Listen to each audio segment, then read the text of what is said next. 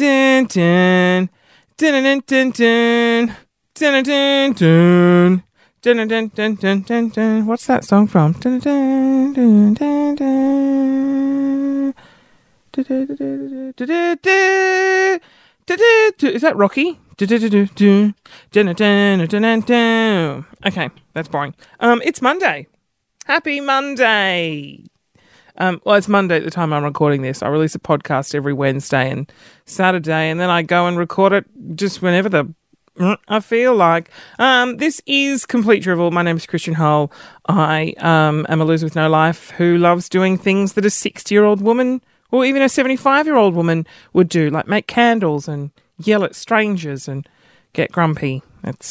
I cannot wait till I'm a 75-year-old woman. I'm going to be like the best 75-year-old woman in the history of the world.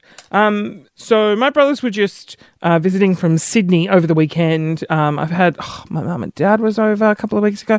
Then my aunt came and stayed with me for a couple of weeks. Then my brothers, dear family, piss off. I moved to Melbourne to get away from you. Stupid family. No, I didn't. I have a great family. We're rock solid, but I hate them physically and emotionally.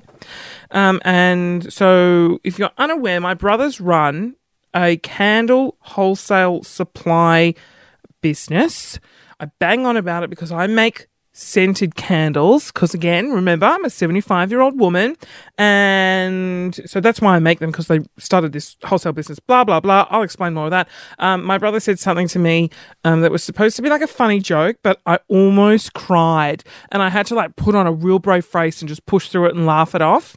Also, I want to talk about No, I wanted to do a whole podcast on this story, but I don't think I will. So I'm going to tell my brothers, I want to talk to you about an incredible story about some friends of mine that had a very, very close encounter with a serial killer. So close they almost got killed. It's an amazing story. Now, I was supposed to call my mum and I was going to ask her if she thought it was okay if I share this story, because it was about a close friend of hers. But I'll change the names in it. Not that it really matters, but it's a really close family friend. And I love true crime. True crime fascinates me. The JonBenet documentaries, Making a Murderer, all those if you've got Netflix, you need to watch Forensic Files. It's 80 little 25-minute episodes of true crime. Forensic Files. Write it down. It's amazing. And I watch them over and over again. And I'm just fascinated by murderers and serial killers, the things that they go to, their lives. It's so strange. And my aunt, while she was here, shared with me a story about very, very, very close, almost a sister to my mum and my aunts. And basically, this is the story. It's happened in 1975. If you're familiar with Charles Sobhraj, now you probably need to be relatively old to know who I'm talking about. He's quite a famous serial killer who murdered tourists in India and I think in Vietnam. And this is the story. Hold on, let me just pause this. Hold on, no, I'm just going to write. I'm going to say their names, but I'll call one of them Jess, and then Adrian. This is my brother, and Nick. So we'll just call them Jess, Adrian, and Nick. So Jess, Adrian, and Nick all decided to go on an adventure overseas. Now they live in Australia. Jess, Adrian and Nick, all very close friends with my mum, super close, grew up together, went to school together. And in 1975, I think they were about in their very early 20s, and they decided to go travelling, and they go to Thailand, and then they go over to India. Now, in India, they meet this man. Now, Jess describes this man as sort of very charming, and he was relatively attractive.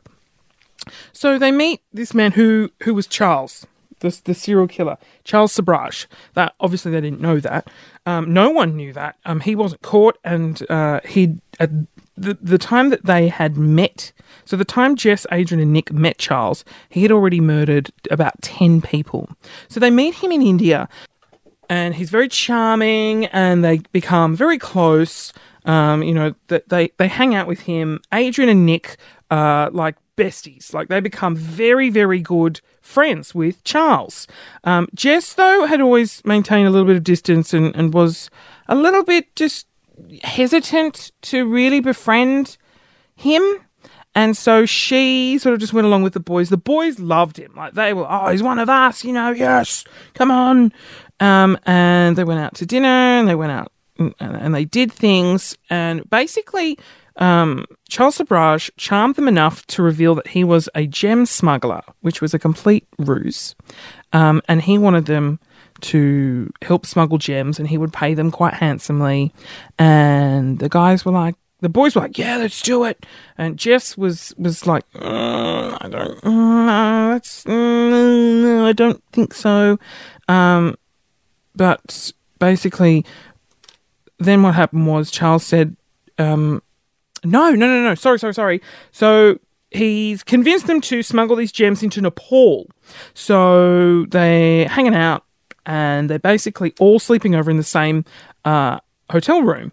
And it's a small hotel room. It's hot. All the windows are open. And the Jess and we'll say Adrian were sleeping in one bed, and then, Charles and Nick were over on another side. And Jess recounts the fact that she woke up to some rustling noises at the end of the bed, which is where all their suitcases were.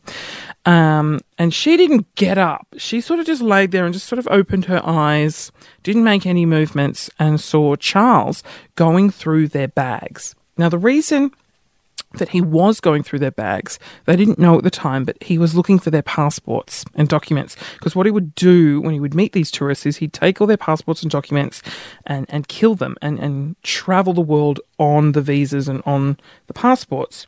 And that way, he wasn't going by his real name, so no one could sort of track him. So they were lucky enough, the passports weren't in their bag. So Jess, Adrian and Nick didn't have the passports in their bag. So Jess wakes up and shares the information and is like, guys, no, this is what I saw. This is what happened. Please believe me. And the boys were like, oh, you sure? Like, he may have just been, going through his, like, are you sure? And she's like, yes, I have a really bad feeling about this guy. We need to go.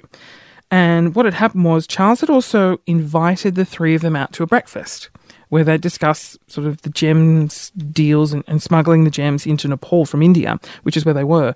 And Jess was like, I'm not going to this breakfast. We're going. We're leaving. We're not doing it. Let's go.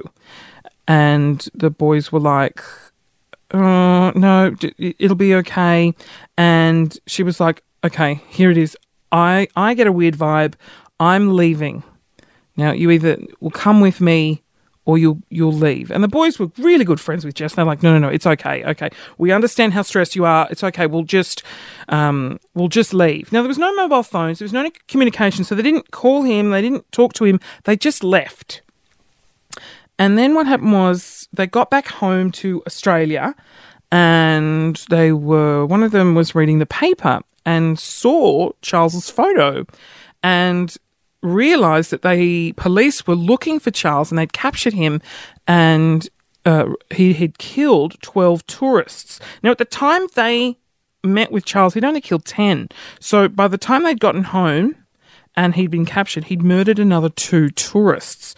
So they were all obviously incredibly shocked, because they were going to be next. Because what he would do is he would take them out for lunch, dinner, breakfast, and he'd drug their food.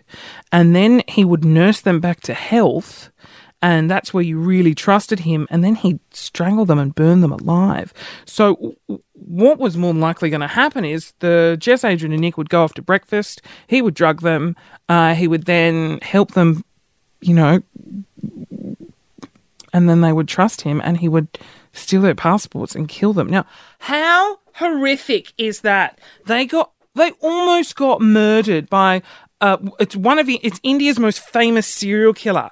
That was terrifying. When my aunt told me that, I was terrified. And I felt really like, Imagine, like, you'd never go travelling again. You'd never trust anyone again. But it was so fascinating because then I read all about him and how he operated, and then the stories that we heard from this trip, and I was just like, this is almost a movie. Like, they narrowly avoided being killed by him.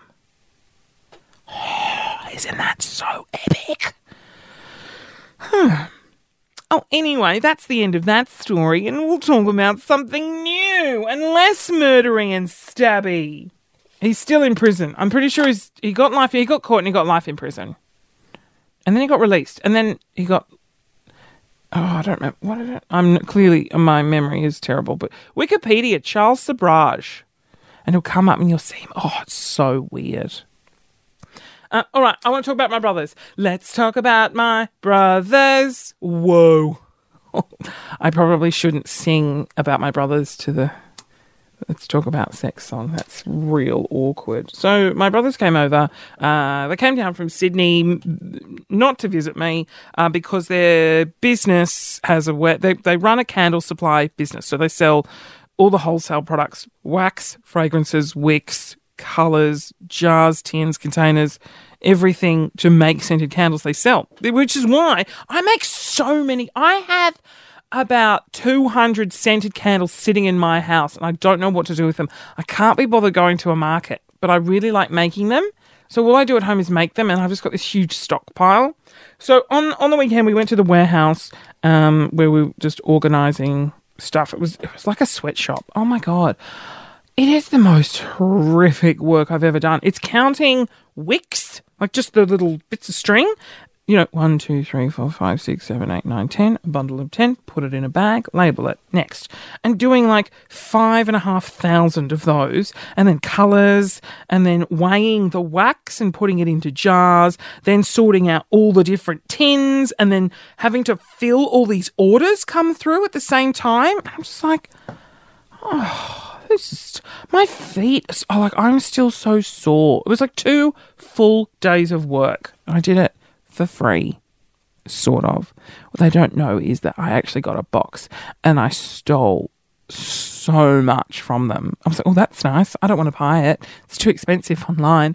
Yoink. So I bought like fragrances. I was going to take some marble tin, jars. They have these beautiful marble containers with these gold lids. I was like, oh, I want them because they're so expensive. I was like, I can't really take them. That's a bit mean.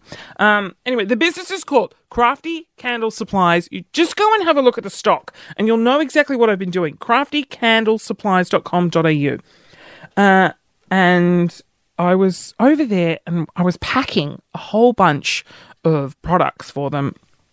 And Tim, so my two brothers, Tim and Nick, they're identical. They were there, and Tim leans into Nick and whispers something. And then they both laugh. And I'm like, oh, it's about me. What? Just tell me. I'm fine. I won't get offended. And they're like, no, it's fine. And I'm like, no, now I need to know. I want to know. And they're like, no, it's fine. And Nick was like, don't you say it. Don't do it. And I was like, tell me or I won't do any work. And I was playing the role of the little annoying sister. And Tim goes to me, oh, I was just saying, like, at the back of your neck, you're like getting an old man's hump.